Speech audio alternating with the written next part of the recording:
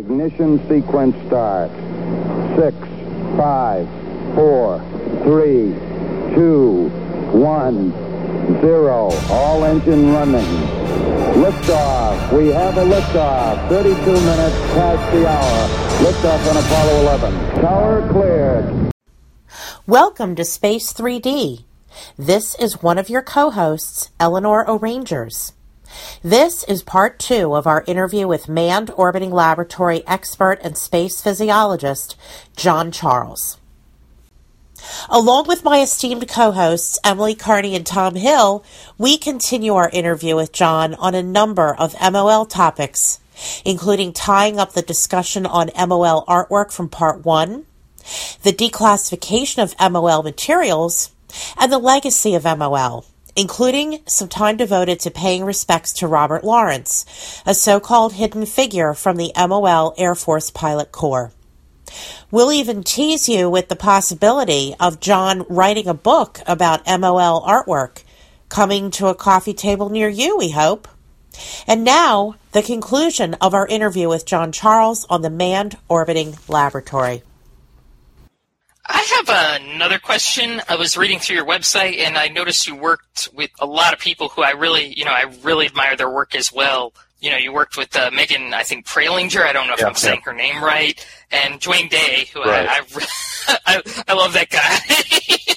I think he's pretty funny, but I really admire a lot of his work. And what was the back and forth between you and, people like that who, have some expertise, also talking about, classified programs and Dwayne Day is the go-to guy for reconnaissance satellite stuff. He's out there. He's on Facebook. He publishes on in the Space Review, which is the weekly electronic magazine put out by Jeff Faust every Monday. He's published in Spaceflight and other publications. And for whatever reason, I don't know, 15 or so years ago, I sort of introduced myself to him and said, cool stuff you're doing here, and have you thought about this or that aspect of it? And with Dwayne, you sort of have to convince him that you're legitimate. Otherwise, he doesn't suffer fools lightly, and you just have to convince him you're not a fool. Yes. So I guess I said enough of the right things and showed the right kind of interest that he sort of took me into his confidence. And he shipped me a lot of documents that he had harvested from the Maxwell Air Force Base in Alabama, their archives there on the MOL. So that was my introduction to a lot of the documentation, and most of those were just weekly activity reports. And so you could really read through there and see what the managers were doing on a weekly basis trying to get MOL going. But he is also my go-to guy for reconnaissance satellites. He really likes the unpiloted ones the best because they actually flew and they actually did things. And he was my introduction into the world of satellite trackers and reconnaissance satellite analysts. And he also pointed me toward Megan Pralinger, who wrote the book Another Science Fiction, because I showed Dwayne on one of his visits to Houston. I took him into my office and said, here, I brought this stuff to work to show to you. Look at all this art from the MOL program. And he sort of looked at it and says, yeah, that's interesting. It wasn't really his cup of tea. But he said, talk to Megan Pralinger. She has just published a book called Another Science Fiction. And Another Science Fiction is the commercial space art of the 60s that was used to advertise what all the contractors were working on. So if you know anything about, if you ever read the trade journals of the 60s and the 70s, and even today you see art from the companies illustrating their products, he says maybe she knows who did this art. And so I wrote her a letter, or I wrote her an email, and I sent a couple of examples, including the signatures on some of the paintings that I could not read, but I knew they were signatures. And I said, I was really hoping to see examples of this man's work in your book, and I didn't, but maybe you know who he is anyhow. Does this art look familiar to you, and can you recognize the signature? And she said, no and no, but I know a guy that might be able to help. And she gave me Mike Machat's contact information. And Mike Machat is the guy that has done lots and lots of highly detailed and very beautiful aircraft paintings and some of the murals you see at some of the flight test centers around the country, especially at Edwards and at the Dryden Flight Research Center, which is now the Armstrong Flight Research Center. And he looked at those, and he recognized the signature and says, yes, that's Neil Jacoby. I used to work with him. Here, let me tell you all about it. And so that was like the sun breaking through clouds. I could suddenly get some insight into how the art was commissioned, how it was managed. He's the guy that told me all about the art departments of McDonnell Douglas. The volume of work that I've got, the 35 paintings, was probably the product of maybe a month or so of work by Jacoby. It was industrial art. You go in the morning and you do a painting, and then you go break for lunch and do another painting, and then come back and do another one, after the coffee break. Probably in 3 weeks or a month or 2 months, he produced this portfolio of 35 paintings showing life inside the MOL. And from the declassified pictures, the photographs from McDonnell Douglas, I can find similarities between scenes he painted and scenes that were photographed inside of the mock-up or other people's artwork. Artwork that was published simultaneously in Aviation Week and Space Technology, or in the other journal, Missiles and Rockets, or in some of the other sources from the 60s. It has echoes in some of Jacoby's paintings, and all I can imagine is that as Jacoby was working his way through this list of topics he was assigned to paint on, his art director would periodically show up and throw a picture, photographs on his art table and say, "Here, this is what the launch pad's going to look like. Copy this and put it in your painting." Or here's what the food's going to look like, or the sleeping bag's going to look like, or something like that. Because you can see one-to-one correspondence between what he painted and photographs. And since we know the dates of the photographs and we know the colors of the spacesuits that he was using in his images, I can figure out roughly, within a year or so, when he was doing this work, and it all sort of fits together nicely. I have a question for you. How much had your interest grown in MOL before the big classification, big declassification, and then after? Had you already? Oh, yes, I was, because Dwayne Day had shared a lot of the files with me. So I spent a lot of time looking at the pictures, from my perspective as a life sciences specialist, trying to figure out exactly how they would do this or that, how they would fit into this or that thing. And as I said, it was something that has fascinated me since the 60s, when I first heard about it in the open press, right before it got classified top secret. So I was always interested in it. It was, we of my generation who are space nerds from way back have a special place in our heart for the Gemini program. And this was Gemini writ large. This was the next use of the Gemini space vehicle, and it just seemed like such an obvious, a good idea that I was really unhappy when they canceled it and Gemini sort of faded from view. So it was always part of my interest, and it was always something that I was intellectually curious about. And then Dwayne Day sort of enabled my curiosity, and then when this declassification happened, it cemented it. Did the declassification add things to the unclassified stuff you'd already done? Well, it did, in the sense that it provided a lot of details. The declassification was done, I don't know if it's typical National Reconnaissance Office style or what, but the declassification event essentially gave 825 documents and a couple of dozen photographs and one film clip with essentially no provenance. That is, no background information. The pictures are not labeled. And so you could spend a lot of time talking with other MOL geeks like myself and hold a picture up and ask somebody to tell you what it is. You probably get 5 or 6 different interpretations. And there's no right answer because there's there's nothing on the back and there's no key code or anything like that. Unless you can go find evidence elsewhere in the literature or unless you can infer something, it might be just my word against somebody else's. But a lot of the stuff does look familiar because I'm interested in space technology and I'm interested in medical technology, so I can see the similarities and the relationships. I also spent a lot of time looking for other reasons in the early history of underwater training of astronauts. It is the EVA and the weightless training of astronauts underwater, and I can recognize some of these things were tests that were done underwater in MOL mock-ups to try and get some sort of sense of the ergonomics or whether the people can fit into those spaces. So there was again, if you are a curious person like I am, then this was fresh fodder for totally uninhibited forensic analysis that really nobody has been able to do before because a lot of this stuff just wasn't available. How much have you focused on the Gemini edge of things? I've always found that interesting, especially the idea of putting a hatch through a heat shield. The fact that worked and it just sort of faded away. The Gemini thing was probably one of the early hooks for my interest, because that's where most of the data was. Gemini was just a really cool program in its own right. They did so much so fast with such skill in the Gemini program. And then the idea of taking an established spaceship and modifying it, which is why they call it the Gemini B. The Gemini A was a NASA version, but NASA never called it Gemini A because it was just Gemini to them. But then you modify it. You take a lot of the life support systems out. You put in extra retro rockets, and then you put in this hatch through the heat shield. It was a great example of creative engineering by the spacecraft designers and engineers who found another market, another user for their vehicle, and just went ahead and did it. And by the way, that heat shield hatch is something that is intriguing to so many people that even don't even know a lot about spaceflight, because they figure, why would you possibly put a hatch in your heat shield? If you were going to commit suicide, that seems like the best way to do it is to put a weak spot in your heat shield that's going to be exposed to the brunt of the heating during your entry back into the atmosphere. And it turns out that, as everybody knows, the cutout in the heat shield actually fused solid during the one flight test on a repurposed Gemini capsule.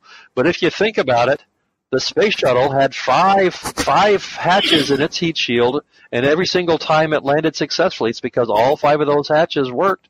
The 3 landing gear and the 2 fuel intakes, from the external tank were all fed through the blood heat shield of the space shuttle. The Russian Buran flew successfully with 3 holes in its heat shield over the landing gear. And the Russians also built another spacecraft, which was, I believe, inspired by the Gemini MOL program, their Almaz TKS, the reentry vehicle, which also had a hatch in its heat shield for the same exact reason, for the transit back and forth between the capsule and the orbiting laboratory. And it worked, I think, 7 or 9 times. So it just goes to show that hatches and holes and heat shields are not necessarily invitations for suicide if you do them right. And it actually opens up a lot of possibilities for your structure. And you don't have to have put an orbital module ahead of the capsule, which makes escape easier. It really the Russians, a lot of things. There was an offshoot of Korolyev's design bureau that actually was given the contract to build a military Soyuz, and they did exactly that. They put the orbital module behind the capsule, and they put a hatch in the heat shield of the reentry vehicle. And it's exactly right, Tom. You've made a very good point. If your escape tower doesn't have to doesn't have to lift both the habitation module and the crew module when it fires for escape, you can build a smaller escape tower, and you can have more payload on that rocket instead of carrying rocket fuel for the escape tower. But the Russians looked at this alternate design done by this satellite design bureau and said, no, thanks. We're going to stick with the one we have. We're good with that. And it's been working for quite a while. Finishing up that thought, the Russians have flown how many hundreds, 500 Soyuz vehicles with their escape towers, and every one of those has carried extra fuel to be able to pull that habitat module off of, along with a reentry module if there was an escape required. Just think of that as a tax they've been paying. They've taxed themselves with some fraction of their usable payload just because they didn't want to update their design, like one of their design bureaus said. So they, you're right, it works, it's not broken, don't fix it, but on the other hand, that's a substantial overhead to pay for doing things the way we've always done them. Yeah, I'm hoping that sort of trade-off, it becomes less important over time right. here. John, I have a question. I think no sort of discussion of MOL is complete without talking a little bit about one of the so-called hidden figures, Robert Lawrence. I'm wondering if you have any comments about him relative to the MLO program and his broader Air Force career. Well, yes, I did. In fact, I published a little essay on him in the Space Review about a year ago on the anniversary of his selection as one of the last 4 pilots selected by the Air Force for the MOL program. Robert Lawrence was equivalent to the hidden figures of movie fame in that he was the first African-American, the first black man selected by a space program to be one of their astronauts.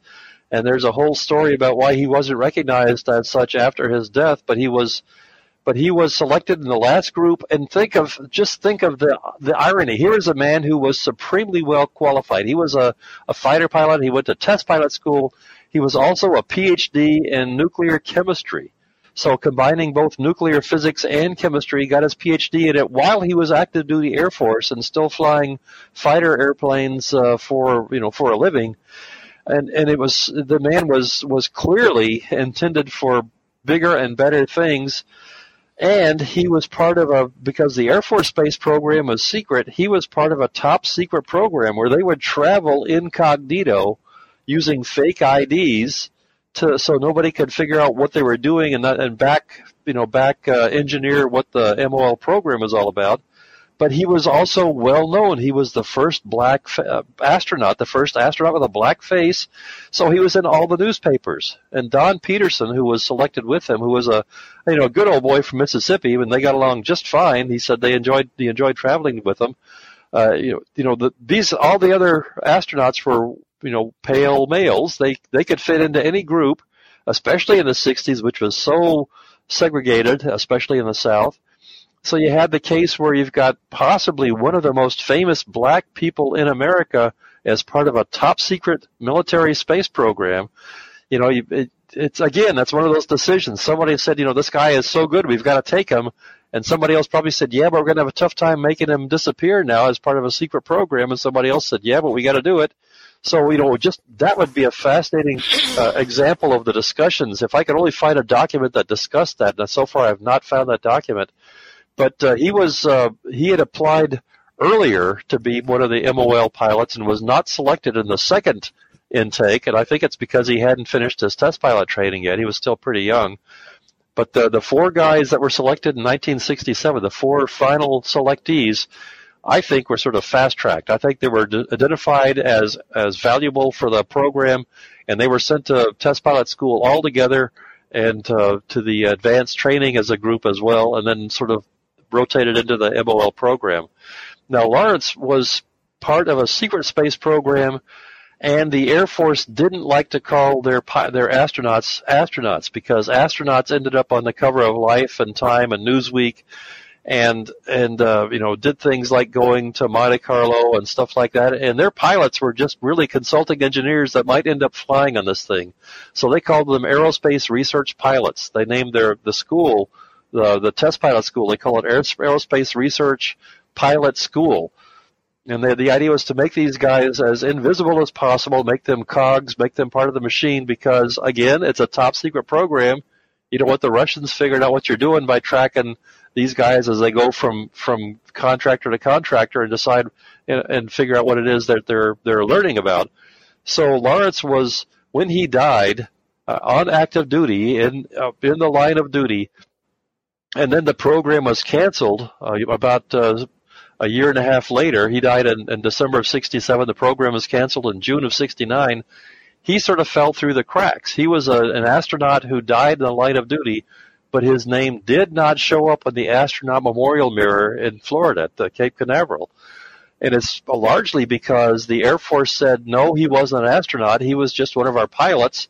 And the Memorial Foundation said, look, we can only do what the Air Force tells us that we can do, and if he wasn't an astronaut, we can't put him on the memorial.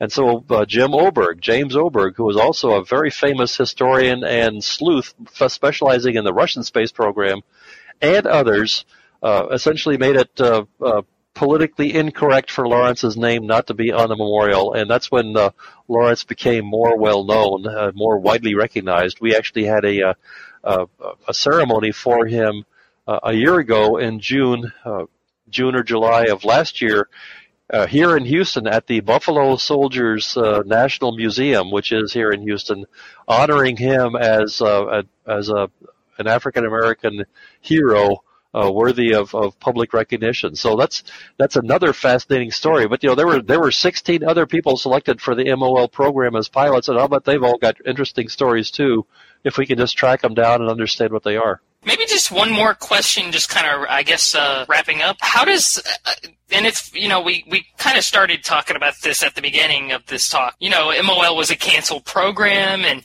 I think to some people it might seem kind of reductive to talk about something that got canceled, but how is, I think, MOL is still, relevant to this day because of its influences on other programs. Excellent point, and that's one of the things that I use to try and make it relevant to today's audiences when I speak about it publicly. Right now we're talking about building a lunar orbiting platform or gateway in orbit either around the moon or around one of the Lagrange points or in a near rectilinear halo orbit or something like that, but it's not going to be much bigger than the MOL was. So it's going to be a very compact vehicle, and there are things that the MOL planners and designers had to think about, like hygiene, like exercise, like food, things like that will be relevant to both the lunar orbiting platform and to probably future commercially available space stations in low Earth orbit, which will not be as voluminous and well-equipped as the International Space Station is. We're probably not going to see something as big as ISS again for a long time. We're probably going to be seeing a plethora of smaller Bigelow and Axiom kind of space stations, which are going to be 1 or 2 or 3 modules stuck together. The Chinese space station is going to be about as big as the Mir was, and both of those are diminutive compared to the International Space Station. So I think there are lessons that can be learned from people that went at it with a clean sheet of paper back in the 60s that might be applicable to the space stations of the 2010s, the 2020s. If people just know to ask the question, if people just know that somebody actually looked at those questions and those problems before. Also, like I said, a lot of the medical monitoring equipment of Skylab was developed for the MOL, and it influenced the Skylab designs, then influenced the space shuttle and the space station design. So I think it's not a bad thing to see where the technology and the techniques that we're using today came from. I think we always get additional insights and additional knowledge of the work that we're doing and the capabilities we have today by looking back at where they came from. So I think there's probably lots of lessons that can be learned for future spaceflight from the study of even a canceled space program like the MOL was, and other programs of its ilk, and its those compatriot programs of the 60s and the 70s that never flew. But I can't help but believe that smart people at those times asking the same questions that we're asking now came up with answers that are relevant to the questions we're asking now. Has everything been declassified now? The National Reconnaissance Office will tell you that it has. I think they took a really good stab at it. There are still things that are coming out, but they come out in smaller groups, dribs and drabs. But I think the goal really was to declassify as much as they could conveniently. And if you look through the documents and talking with Dwayne Day and others, it's clear that and in fact they told us at the declassification event, which took place at the National Museum of the U.S. Air Force in Dayton back in 2015, they told us that they said, we have declassified almost everything, and the parts that we haven't declassified are still classified. And if you look through the documents, you can see the parts that are still redacted relate to the ground resolution of this spacecraft. So they have taken out the parts of the documents that tell us that it was intended to find things as small as 4 inches on the ground. And you had exactly the right response, because everybody in the world that has paid attention knows that that's the resolution, but there is still something in that data that they don't want to go on record about saying publicly, for attribution. So there you go. But as far as that's concerned, I think they've done a sort of a typical National Reconnaissance Office, spy kind of thing, and that is they've hidden things in plain sight. They've given us 825 documents with no very, very little descriptive material. That's sort of like, here, you want these documents declassified? Okay, they're declassified. Rots-a-ruck. Good luck trying to find anything in them, because you have to read every single document to see what it is it says and how it relates to anything. So I'm doing it recreationally. I'm starting with the monthly activity reports, and I figure if I find things in the monthly reports, then I'll go look for the memos that came in between those reports and see what they say. There's no real guidebook to it. There is a summary document that was written in about 1970, sort of a brief history of the MOL. They've republished that, but it's just at best an overview. I've got a question, John. I've seen a couple mentions that they were planning on launching out of both coasts. I know that the test flight was done out of the East Coast because that was the launch pad that was ready. But did they actually have plans to fly out? The original plan sometime? was to fly 2 test flights. I mean, not just the heat shield test, but the 2 actual vehicles, unpiloted or even piloted, out of Florida. And that would have been an equatorial orbit, plus or minus 30 degrees about around the equator, which would be valueless for reconnaissance, but it would have given basic biomedical information and basic spacecraft system information, and then to switch to the West Coast for the polar orbits. That was the original plan in 63, 64, and early 65. When the NRO came on, they said, oh, that's lovely, but we're not interested in those East Coast launches. We're going to go operational as soon as we can, so let's just launch everything out of the West Coast. And that's why Congress got unhappy, because the congressmen and the senators from the great state of Florida said, why are you building a separate spaceport on the West Coast when you've got a perfectly adequate one right here in our state with all of our federally funded employees that like to vote for me here on the East Coast? They could see their business drifting away to the West Coast. So that was a big part of that brouhaha with the Congress. So the plan was originally, yes, to fly them out of the East Coast on test flights and then switch to the West Coast, but by the time the program was authorized by President Johnson in 1965, it was exclusively a West Coast program. And another question, I haven't seen any artwork that depicts the kind of power source it would use. I haven't seen any solar arrays on it, but they were talking about not using long-term fuel cells. Well, it was not going to be solar arrays until they went operational later on, and it was going to be fuel cells. The Alice Chalmers fuel cells going to use the Apollo fuel cells. They were just going to use the same technology already demonstrated for Apollo, and that's why they had a 30-day lifetime. But, that's an example of the kind of decision-making that I'm so interested in, and I'm not an engineer. I don't know the technical details as well as I'd like. But why did they choose fuel cells versus solar panels? Well, fuel cells give you more flexibility, more maneuverability. You don't have to keep aiming things at the sun. Also, if you're trying to be incognito, not having huge reflective solar panels is an easier way to stay hidden from sight from the ground.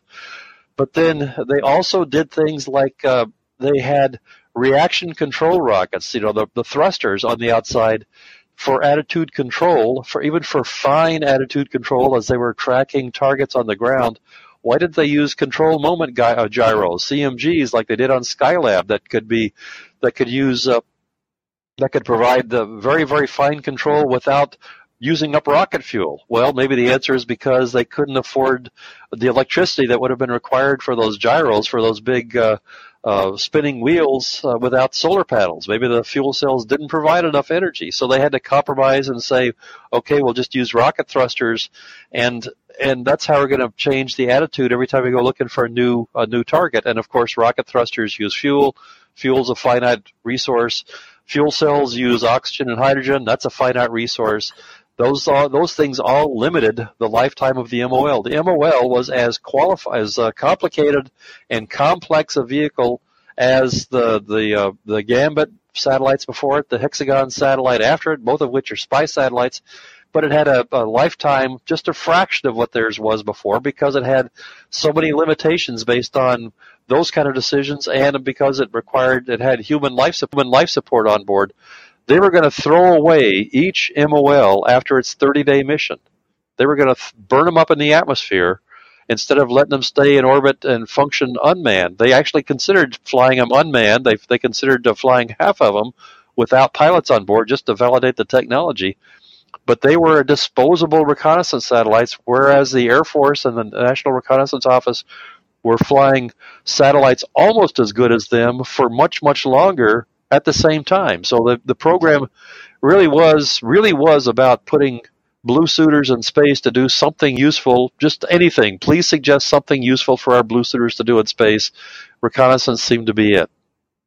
Another issue with solar panels, and Hubble had this as well, the large solar arrays will flutter when you're maneuvering.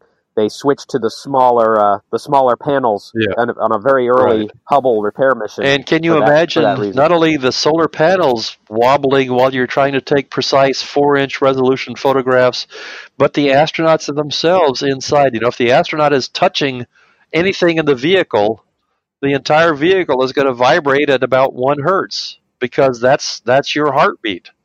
The Skylab guys would say that they could, when they held on to a little handhold to look out the window, they could feel themselves oscillating with the frequency of their heart rate, because the blood squirting out of the heart is going to oscillate the body up and down each time it beats. And if you're trying to have precise imaging of the spacecraft on a very, very small target on the ground, you don't want anything like heartbeats, like belches and farts, excuse me for saying that, what's, the opening and closing of storage lockers, looking for lunch while you're trying to take pictures. Having people on board is probably the worst possible thing you can do for a spy satellite, but there you go. So what's your end game? What's the plan? Are you compiling a book with all this information, or well, now that I'm retired from NASA, I've been telling people, and I was telling people before I retired, that I was going to retire and write a book. Probably not a memoir, because I don't think my career is that interesting, but I would like to do a book on the MOL. And in fact, if you look at that website, it's laid out like a coffee table book. So I imagine that as the prototype of a coffee table book on the MOL. But I would like to go back in and add more of the story of the art, and more of the backstory on the technology, the medical instrumentation especially, and answer some of the questions about the MOL that people keep asking, like hole in the heat shield, like 2 compartments or 1, and will there be rendezvous and docking to reuse the vehicle, and all those kind of things that were clearly answered in the lifetime of the MOL program. There's also artwork out there of 2 different conceptions of the follow-on program, each of which would have used multiples of these MOL modules docked together, sometimes side by side and sometimes end to end, to build up huge military and even scientific installations in orbit. So I'd like to touch on that as well. So the end game is to put this into book form and then see where it goes from there. Thank you for the opportunity to talk about my favorite subject, the Manned Orbiting Laboratory. We hope you enjoyed learning about the Manned Orbiting Laboratory from John Charles. You can download this podcast and others from this season and our inaugural season on iTunes. Join Emily Carney, Tom Hill, and me, Eleanor Rangers, for another Space 3D podcast in a few weeks.